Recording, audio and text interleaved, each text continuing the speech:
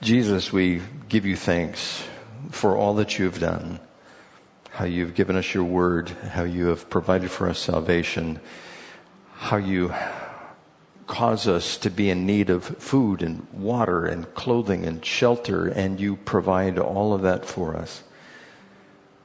Father, we had asked that you would provide for us this morning the guidance of your Spirit and your word, that it would be real to us, that we could ingest it, that it would provide for us life and health, that spiritually we would grow, and physically, Lord, we'd be able to carry on your work here on this earth until we see you in the kingdom.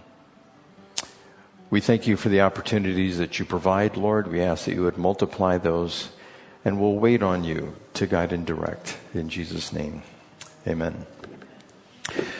So let me ask you, are you a person that is given to worry? Do you sit down and start to think of all the bad things that are going on and get caught in that rut? You've heard me use this illustration before. If you're traveling in Alaska, choose your rut carefully because you can be in it for the next 200 miles. Because they have just dirt roads up there. Do you have a tendency to do that, or do you get out of that rut and you start thinking positively, as Scripture will tell us? I'll give us a verse or two on that. There are many people that fall into that, and we're going to see the Apostle Paul, how, of course, we have the background here. And the background is he knew he was going to go to Jerusalem. He knew that he was going to be bound in Jerusalem. He knew that he was going to be a witness in Jerusalem. And he was set before the people by the centurion there. He said, go ahead and address the people. And he started addressing them. And once he did, he said, God appeared to him and told him to take the word to the Gentiles. And that's where the people in Israel who were in the Temple Mount area, they just went berserk. They started throwing dirt in the air, hands going up, yelling, screaming. They wanted to kill Paul. The centurion had to take Paul on their shoulders, take him out, and make sure that he was safe, get him out of the area. And then the centurion decided, okay, look, this isn't going to be solved by mob mentality. So, Paul, you are going to have to appear before the Sanhedrin. The Sanhedrin was the Supreme Court of Israel at that time. And according to the Old Testament, there were supposed to be 70 elders in Israel who were supposed to make up this court. And there was a total of 72 people that would meet. You would have the Sanhedrin, the Sadducees, and the Pharisees, and they'd be on either side. And there were other sects at that time, and I went over those sects with you before: the Herodians, the Sadducees, Pharisees, Zealots, Hellenists, scribes, elders, the Samaritans, the Sicarii, and the Essenes. All of those people were groups or sects inside of Israel. But the Sadducees and the Pharisees were the main group, and they made up the 70 elders that were appointed for the Sanhedrin. And then there were two witnesses, usually scribes, and one would be for the defense and one would be for the prosecution, and they would keep track of that just so they'd write everything down and keep it in line with what the word says to be fair and just in the proceedings. So the elite, or the ruling class, were the Sadducees, and that had the high priest, the priestly family in that. They came down from the lineage of Aaron, and they were the ones that were basically in charge of the temple sacrifices. And the Pharisees, or the priests, the Levites, they would carry out the actual sacrifice. If it was the Yom Kippur, the day of Yom Kippur, it would be the high priest that would do that. All the other sacrifices were carried out by the Levites that were there. So Paul's testimony was given in Acts chapter 22, verse 21. And God told Paul that he is going to send him far away to the Gentiles. The violent reaction of the people in Acts chapter 22, verse 22. And Paul was instructed to appear before the Sanhedrin, as I just told you, in verse 30 of chapter 22. Now, the previous day, his message was interrupted because of the riot that the people engaged in, because they didn't like to hear what Paul was saying. But Paul then appears before the Sanhedrin. Now, you just have to get this in your mind's eye, what this would be like. Now, Paul, if you made this the room that would be there, you would have the high priest, which would be back up behind, and probably in the center section, flanked by some of the Sadducees, because they were the ruling class, and then the Pharisees would be down the side. you would have Paul appearing somewhere in the middle, and maybe behind him or off to the side, you would have the two scribes that would be there, and they'd be recording what's going on. So Paul, he's standing there, and he looks intently at the entire Sanhedrin. He just looks at them. He starts going around, eye-to-eye contact with all of them, including the high priest, which I believe was there. And he says in chapter 23, verse 1, Paul looked straight at the Sanhedrin and said, "My brothers, I have fulfilled my duty to God in all good conscience this day." And it helps to go to other texts to see what is being communicated in other ways that the English language can be used. In one other version, it said, Paul surveyed the members of the council with a steady gaze. And then he said his piece, "Friends, I've lived with a clear conscience before God all my life up to this very moment." So he looks at him. He says, "I'm innocent. I don't know what you're thinking, but I'm innocent." With that, the high priest, I don't know if he just motioned. It could be like the mafioso, like, take care of him. And he got hit in the face, right in the mouth. Now, we don't know, if you look at the original language, it was either a palm slap, or it was a fist, or if it was a cudgel, some type of stick that they would hit him in the mouth with. And he would have been bleeding from the mouth. So blood would be pouring out of his mouth, because that's very soft tissue. Have you ever bit your lip accidentally while eating, and all of a sudden there's blood and you taste the blood that's in your mouth? Well, he would have been bleeding, blood all over his teeth. And what do you think Paul's reaction was? We know what his reaction was. What would your reaction be if you got hit for no reason whatsoever? Would you go, "Oh, sorry, did I offend you?" Paul wasn't like that. That's not what Paul did. He had an unprovoked response from the high priest. And verse 2 says, At this, the high priest, Ananias, ordered those standing near Paul to strike him on the mouth. Now, before I get on to the rest of the explanation of this, how much do you think Paul was loved by Jesus? He was the one that wrote, it looks like 13 letters in the New Testament. He's the one that God said, "You are the guy I am sending to the Gentiles." Thousands got saved because of him. He was unrelenting in his pursuit of God. Before he became a believer in Jesus Christ, he was undaunted in his pursuit of righteousness. Everything that he did was to the letter of the law and the letter of the Mishnah and the Gemara, which was the oral tradition of the elders that they wrote down, like straining out a gnat. He would strain out a gnat for his drink, whatever it was. He wanted to make sure there are no insects in there. He would have tithed, like Jesus told the Pharisees, "You tithe off your mint, dill, and cumin." And he goes, "That's good. You should do that. But also the weightier matters of the law, justice and mercy, those things, you should have paid attention to those as well." Jesus said, continue with the tithing on your spices, but also don't forget about justice and mercy. And so Paul would have done all of that. And I've told you before, when you go to Israel, you might witness some of the things that the Jews do over there, as far as not touching a Gentile, not coming up close to them and letting them interact with you too much, because they think that they're more holy if they do that, if they remain separate from the Gentiles who are in their land. And the most devout Jews over there, they don't like the Gentiles. They don't like the Christians coming in there. They simply want to have their country with all Jews in it. And those are the more radical ones which are there. So how much was Paul loved? I don't think we can even fathom the depth of love that God had for Paul, and also the entirety of humanity. He loves us all. We know John 3:16. And I was meditating on this for a while, trying to give maybe an illustration in my own mind of what Jesus, how he would respond to Paul being hit in the mouth when he had done nothing wrong, especially when it was his will that he open his mouth and then he speaks. Well, could you imagine a mother having a small boy. And the boy was accused of something in school, and she was there with him in school, and there was a mean teacher that he had. And the boy said, I didn't do anything wrong. And the teacher comes over and strikes the little boy on the face. What do you think the reaction of the mother would be? Horror.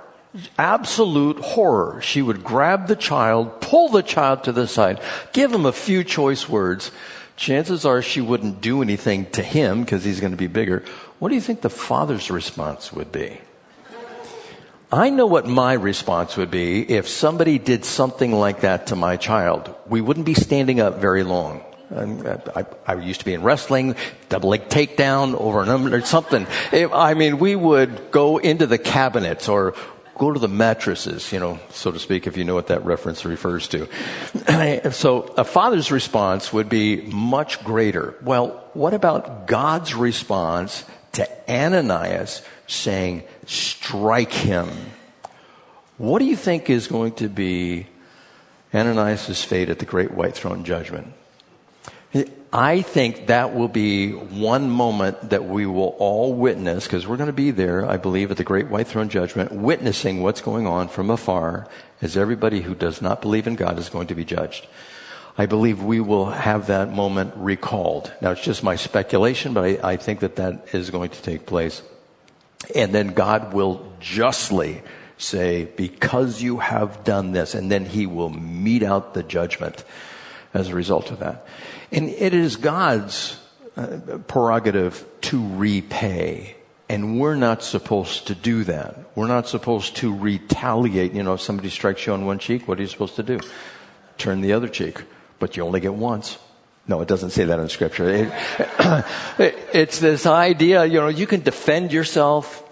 You can do that, and you can also defend others, and you can do so with your life. But God wants us to have this attitude of not taking out vengeance or retaliation on those who perpetrate evil against us. That doesn't mean you're supposed to be a pacifist, but this was the attitude that God sends his messengers out with. And so I think that there's going to be a judgment that we will witness on that. And God is just, and he will repay all acts of kindness as well as all acts of evil. Deuteronomy chapter 32 verse 35 says, it is mine to avenge, I will repay. And this is repeated in Hebrews chapter 10 verse 30. It says, for we know him who said, it is mine to avenge, I will repay. So it's both Old Testament and New Testament. And we can remain comfortable in that no matter what happens to us as believers in this life, God is going to judge justly. He's going to know the attitude of our heart as well as the attitude of the offender in their heart. And he'll be able to judge it according to his will, and he is a just judge. So Paul, he has this rejoinder. He has this response. He has this retort. It comes very curt, right back towards the high priest. Then Paul said to him in verse 3, God will strike you, you whitewashed wall. You sit there to judge me according to the law, yet you yourself violate the law by commanding that I be struck. Those who were standing near Paul said, you dare to insult God's high priest? Paul replied, brothers, I did not realize that he was the high priest, for it is written, do not speak evil about the ruler of your people. Now, I have a few words to say about this. Not that I've ever lacked for words, but this idea that Exodus chapter 22 verse 28, it says, do not blaspheme God or curse the ruler of your people. This is hard not to do this, especially with the rulers that are over us now. Now, this just wasn't the rulers in Israel. I think this is a universal truth that we are not supposed to curse or talk against those people who are in positions of power. And what I mean by that is ad hominem, where we attack the person personally. Because God will judge those rulers who are out there now. And you look at the landscape of the rulers that we have now, I just want to judge left and right and call them all kinds of, if it comes up in my flesh, and what do you do? Grab them by the neck, that's the flesh. But the Spirit says, no, God's going to take care of this. You're not going to have to worry at all. They're going to be repaid for the decisions that they make, and especially as they turn the people away from God with their leadership. That is all going to be judged. But we can speak up and say, no, this is wrong. This is immoral. You ought not to be doing this. So we can call right and wrong. We can use the morality of the Bible and say, this is incorrect and you are being an unjust ruler or you are being an immoral ruler. We can say things like that when we have the evidence in front of us. But to degrade the person in the eyes of the people, we're supposed to not do that. Only attack the morality, the decisions that they make, the policies that are being enacted, the freedoms that they are given of those who are evil and oppressing those who are righteous. We can speak against that all day long. So the order was given unjustly to strike Paul. And again, I said it was either the fist, the palm, or it was a cudgel. And Nicodemus asked the question of the chief priests and the Pharisees in John chapter 7, verse 51. The leaders of the Jews at that time, they were condemning Jesus from afar. And the high priest spoke up and he said, are you deceived too? And Nicodemus said, we don't condemn a man before he is tried. And Paul had not been tried yet. And then he was beaten. And the law said, only if there is a trial may you beat somebody. You may not beat them if they haven't been convicted in a trial. So that's what Paul was referring to. You sit and judge me according to the law, but you yourself violate the law. So the high priest was this proud, arrogant man, the same Ananias that had crucified Jesus Christ prior to Paul becoming a believer. We all know about the crucifixion, death, burial, and resurrection. Ananias was part of that. Caiaphas was part of that. Herod was part of that. Pilate was part of that. And they got Jesus crucified. And it was a sham trial as well. He was violating the law back then. And Josephus writes about this Ananias, how he was really keen on stealing the tithes from the people. So there's a record of this guy just being totally unscrupulous. He was a thief. And he judged unjustly. And like I said, there's going to be a judgment that comes upon him. Now, as far as the Old Testament is concerned, Deuteronomy chapter 25, verses 1 through 3, talk about if there's a trial and the man is convicted, then he can be beaten or flogged, but not unless that trial has been taken place. So did Paul know who the high priest was? Now, I've had strong opinions about this in the past, but I'm going to give room for a couple of more. My initial reaction to this is, it's Ananias. Paul knew who Ananias was. Now, how much do your looks change in 20 years? Well, it depends, right? And when I went to my last reunion, I looked at some of the people, I go, who are you? Oh. Hi, how are...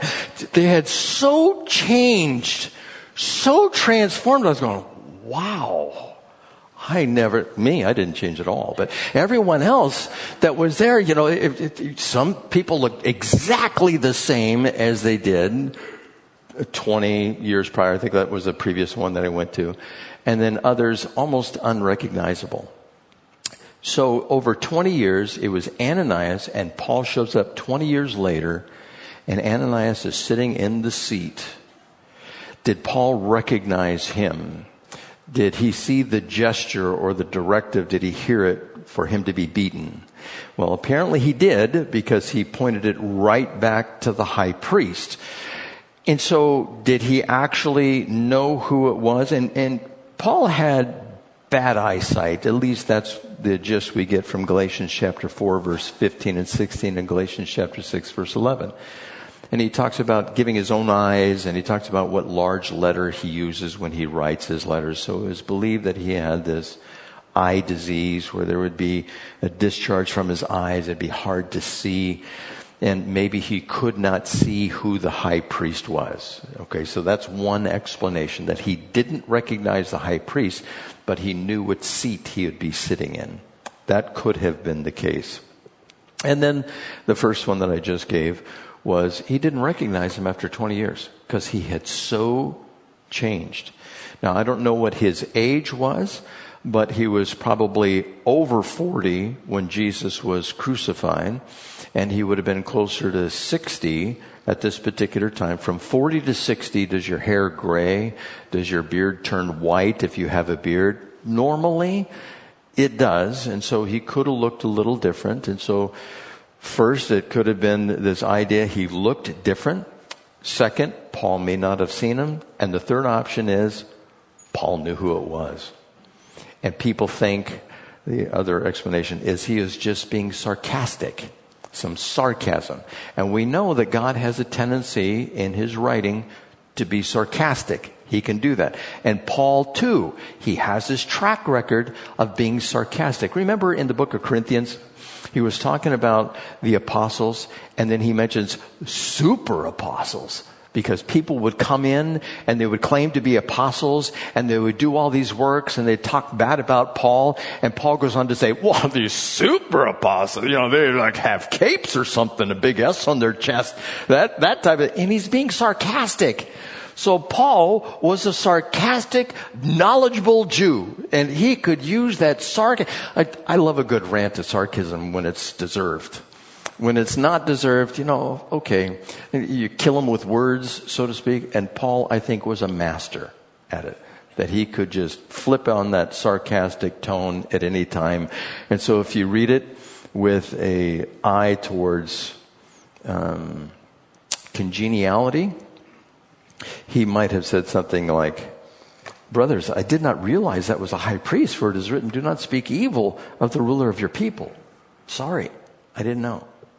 Or he could have said, brothers, I did not realize he's a high priest, for it is written, do not speak evil of the ruler of your people. Yeah, he could have said something like that. Oy vey, and he's wiping his mouth. I'm going to leave the interpretation of that up to you. I have my own opinion of what it was. Paul's a smart guy, and he would have known how the Sanhedrin worked, and he would have known who was in charge. And so I think he probably knew who it was. Now, going on with this, there is let's just go to verse 30. Review this. In chapter 22, it says, the next day, since the commander wanted to find out exactly why Paul was being accused by the Jews, he released him and ordered the chief priests and all the Sanhedrin to assemble. Then he brought Paul before him and to stand before them. Now, there is this idea of Paul going to a trial. He's being brought before the Supreme Court. Now, there's really only very few reasons why you'd be brought to the Supreme Court. You could go to a synagogue and have things adjudicated, but this is a big deal. It's like Jesus appeared before the Sanhedrin, and Paul is now appearing before the Sanhedrin, following in the footsteps of Jesus. And there were several reasons why you could be brought up for a serious charge in the Sanhedrin. And mostly it was for capital cases, capital crimes. There were other reasons. If it couldn't be adjudicated properly, it was given to the high court, just like in our country here. But the Torah prescribed the death penalty for at least 5 different things. One was a rebellious child. A child who did not respect the parents could be brought up as a capital crime and adjudicated by the Sanhedrin, and the child could be stoned. And that was the preferred way of carrying out capital punishment. And I've described before how that stoning would take place, but for a rebellious child. Now, what you should do if you have children or grandchildren, just read those verses to the children and grandchildren. Say, you could be stoned in a later time. So you'd be lucky if you just get discipline from me, but you could be stoned. You can put a little fear in them, good, healthy, godly fear, not anything where they fear you so much. Just say, don't be rebellious, because this could be the outcome. The second reason for a capital case could have been for murder. Somebody commits a murder. They could have gone to the city of refuge. They could have their case adjudicated. They could be found innocent or guilty, and they would be stoned. Then there's the breaking of the Sabbath.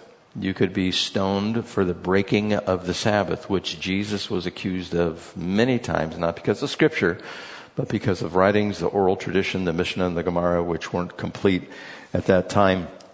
But Jesus was clearly breaking their rule of the Sabbath, and idolatry was another reason that you could be capitalized, that you would have the death penalty placed upon you. And the last one is blasphemy. And if Paul was accused of blasphemy and tried for blasphemy, he could be stoned. In Acts chapter 21, verse 28, we know that when Paul showed up to Jerusalem, and remember the Jews were worried that there would be an uproar because Paul was there, because Paul seemingly was telling people not to observe the law. It says here in verse 28 of 21, "This is the man who teaches all men everywhere against our people about our law and this place. And besides, he has brought Greeks into the temple area and defiled this holy place." So he's against the Jews, he's against the law of Moses, he's against Jerusalem, and he brought Greeks into the temple area. If he's against the law, that would be a charge of blasphemy, and he could be stoned for that. So how do you think Paul was feeling when he is appearing before the Sanhedrin? Well, his first response was, "You whitewashed sepulcher." And by the way, that illustration, what that is meant to convey is on the outside, you appear all white and clean and wonderful and good.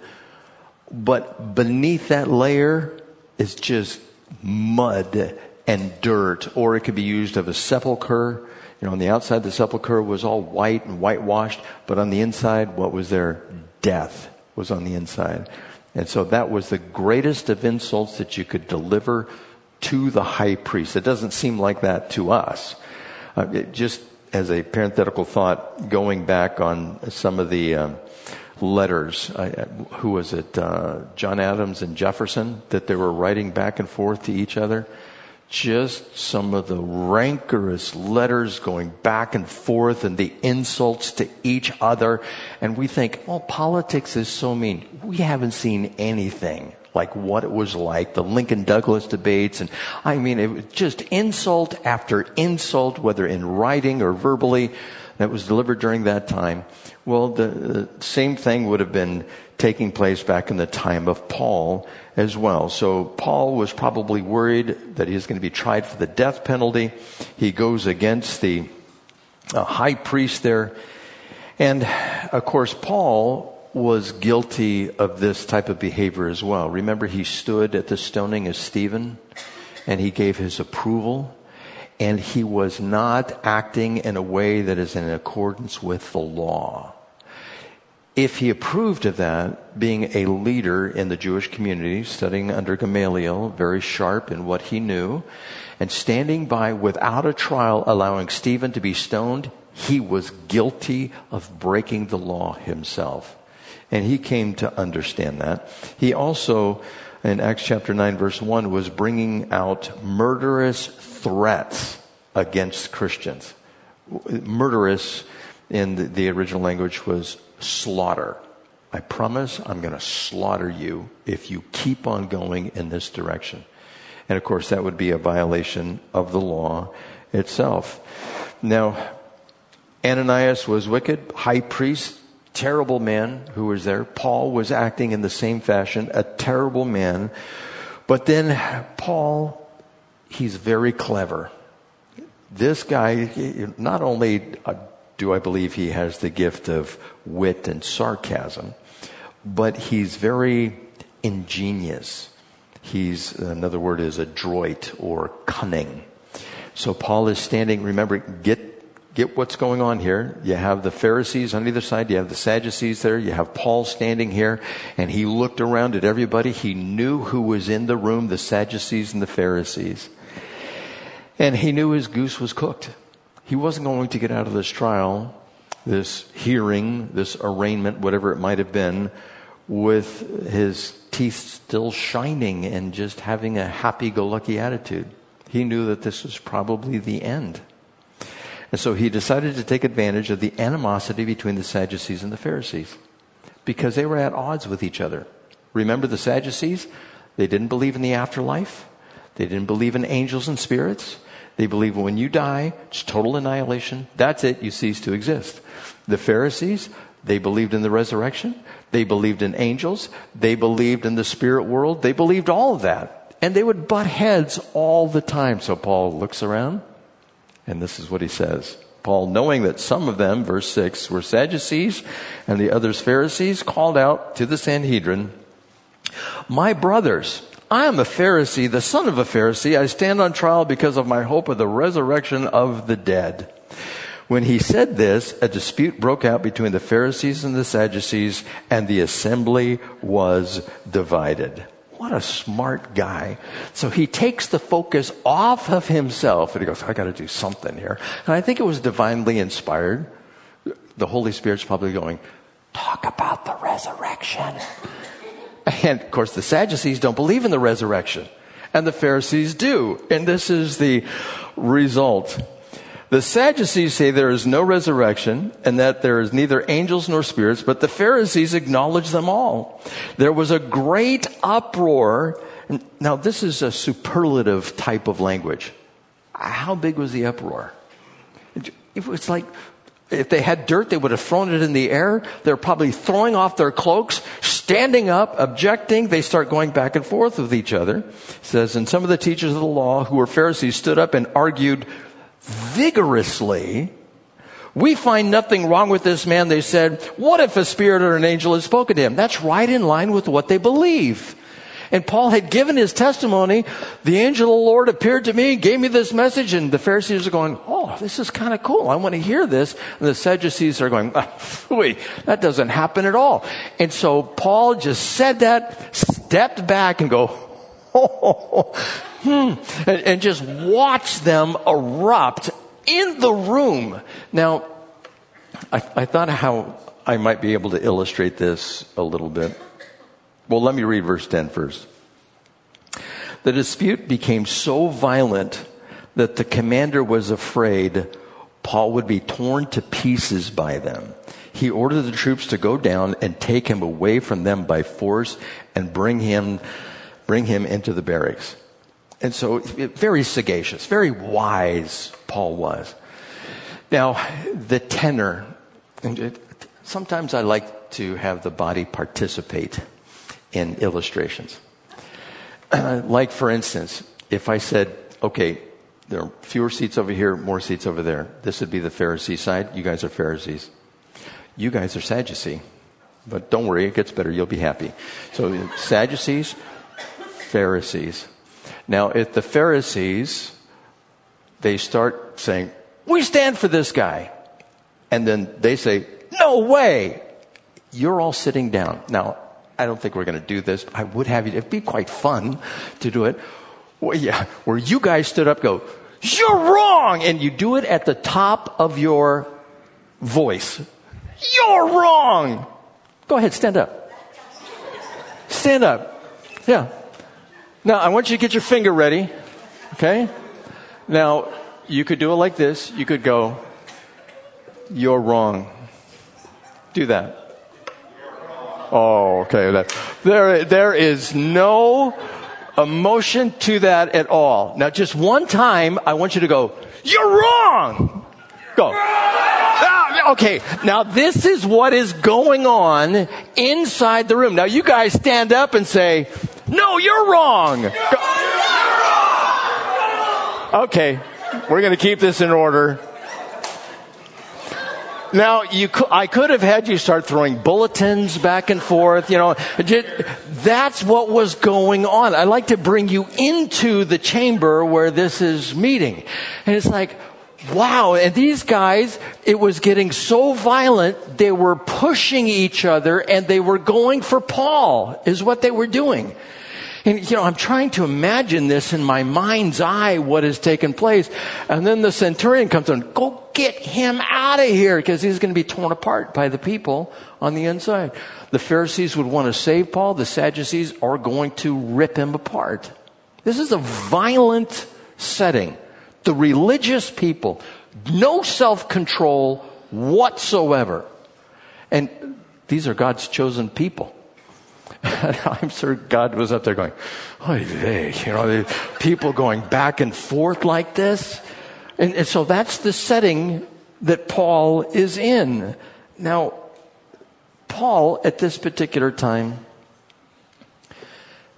how do you think he was feeling on the inside? We know he was given a job. He's willing to perform the job. God told him to go to Jerusalem. This is the way it needs to be carried out. He knew he would be bound. He had to be nervous about this. Like, Lord, there's so many uncertainties here. He was probably worried. That I brought up to you when we first started the message. You know, worry, I heard this quote once. Worry is like a rocking chair. It gives you something to do, but you go nowhere. I mean, you just said, I'm so worried. It doesn't accomplish anything whatsoever. And Paul was probably really worried for his own life. Not that he wasn't willing to give his life, but if you knew your life was in jeopardy, would you be worried? If you were a missionary and you went over to the 1040 window and you're being a witness over there and you maybe started a church or were involved in a church and they came for you because in Muslim countries you're not allowed to proselytize and you could be put in a cage, you could be lowered in that cage in water, you could be burned, you could be killed, you could be beheaded, all these different things could happen to you. And if you were sitting in a cell, would you be worried a little bit about what's going on? You'd probably say, I don't need to worry. No matter what happens to me, the Lord is going to bring this to an end, whether I see him in glory or he releases me or I just get beaten. The Lord's in control. Yeah, but you'd still go, yeah, but this could hurt. And that's where Paul is. That's exactly what he was feeling at this time. And the Lord knew the weight of the burden that he was experiencing. That's why Jesus appeared to him, showed up, probably put his hand on his shoulder, and said, don't worry. In verse 11, the following night the Lord stood near Paul and said, take courage as you have testified about me in Jerusalem, so you must also testify in Rome. So let's transfer this to us. The church with Paul, they were worried about his witness and practices. They were concerned that Paul would cause an uproar just by being there. And so what did they devise the plan to do? You're going to join with these 4 men in their vow. You're going to participate in their sacrifice. You're going to go to the temple and let them know the day of the purification and the sacrifice where you cut off the hair and you offer the sacrifices, a vow of the Nazarite. You're going to do all that. He got recognized at that point, and then that's when the uproar ensued. But they were worried that they could not avoid this, and so they devised a plan. They were worried about the witness that was out there. The Jews were worried about his witness and practices of Paul, that it would ruin the Jewish culture the way it was. After all, Jesus came 20 years earlier and just ruined things for the leadership that were there. And they were worried about this happening again. They were worried about the witness and the practices that Paul was talking about. And we should be concerned about our witness. Now, Paul was worried, but he was going to be a witness. He was given the message of the resurrection. He got those words out. I'm here because of the resurrection of Jesus Christ. The resurrection of the dead. So yesterday, I had a little bit of a test. Now, in this test, and I was worried about my witness, is what I was worried about.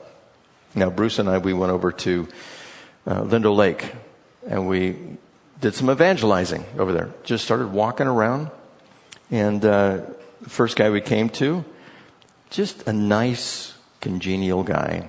He was sitting on the end of his pickup, and he was there with his son, and his son was riding a scooter and got his bike, and later on, this guy's name is Ross, and talked to Ross a little bit. He had gone to Calvary Chapel, Fort Lauderdale, and he wasn't in church, and he had some problems, and I told him that the Bible has answers for those issues that he has against the church, and give him proper direction. He was good.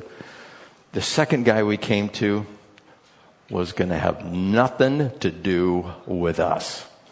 I think Bruce, he said, hi, how you doing? And the guy, he was picking up some doggy droppings, and his dogs were right there. And I'm walking up to the dogs, and I asked him, I said, "Can I pet your dogs?" And he goes, "No." Okay. And he saw Bruce's Bible underneath his arm. And he goes, "That. I'll talk about anything, but that. Would you like to?" "No, I don't want to talk." So, okay. All right. And we left. That was the second one. And we met a couple other people, and we got around the lake, and while we were around the lake, I saw somebody that I knew. Now, in church, being a witness, it's no problem. "Bless you, brother. God so loved the world," and you can just be full on Christian, but then you get out into the world. Are you worried about your witness and your practice? Well, this particular person that I saw, and I haven't told you about this yet, Patty. This particular person that I saw writes us checks. The biggest check we receive right now, this person. And this woman, she had 2 little dogs. And little dogs, you start petting them and everything. And I saw who she was, and I went up to her and I greeted her, and I go, "Okay, Lord, you want me to say something?" Now, I've known this person for 15 years. And I think everybody at this particular place I work at, I think they know that I'm a Christian. A few of them know that I'm a pastor as well. And so I'm thinking, "God, do you want me to give the gospel to her?" And I just talked to her last week, and so I'm thinking, okay, how will this end up? What will my witness be like? And will she go back and say, "Guess who I ran into at the lake?" And talk to the other people there.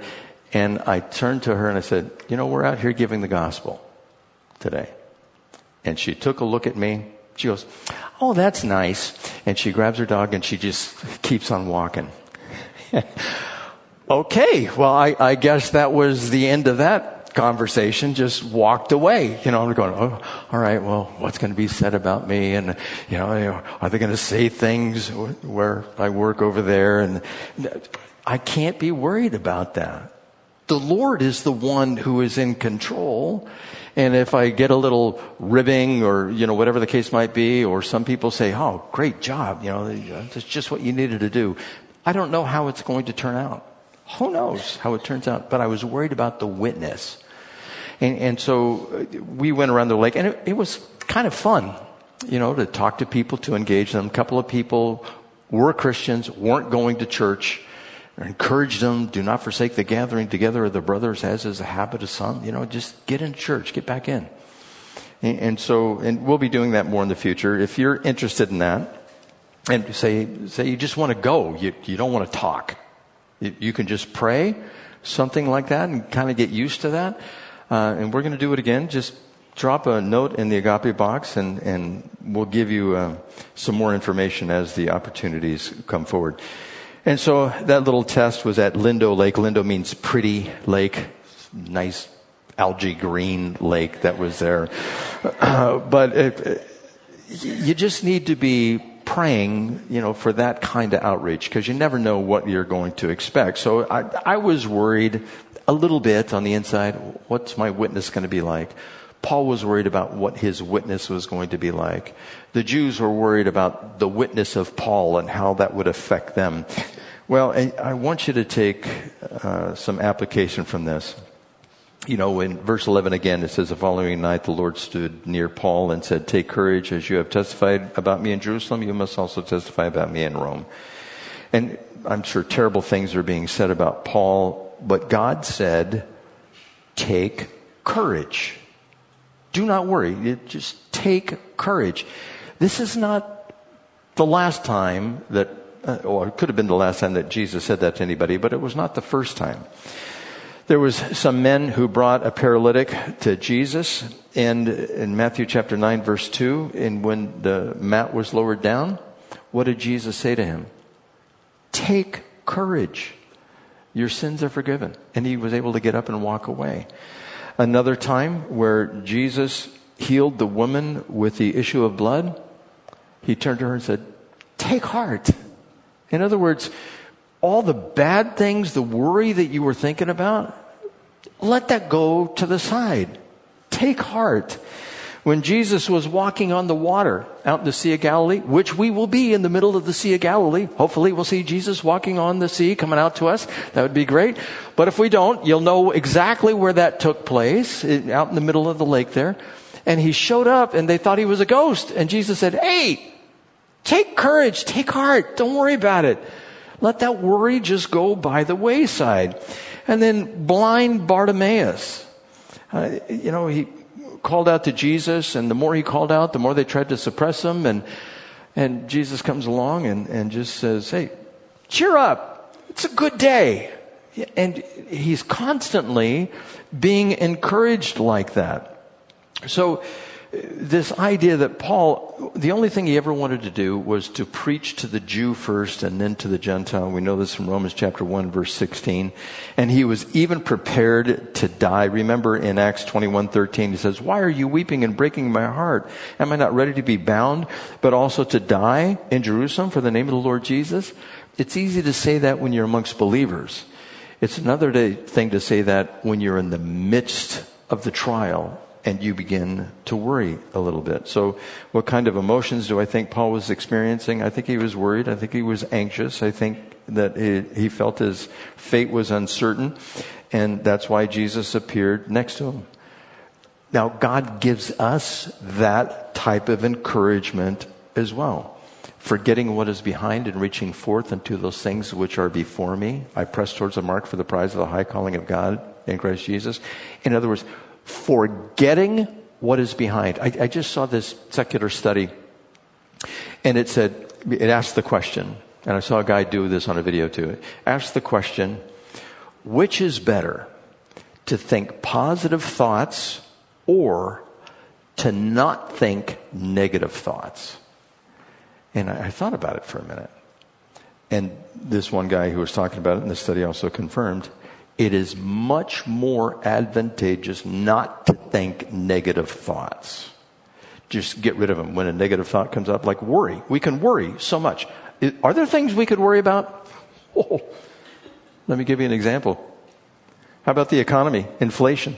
One woman, she went online and she started posting what she paid for groceries in 2021. It was a little over $700.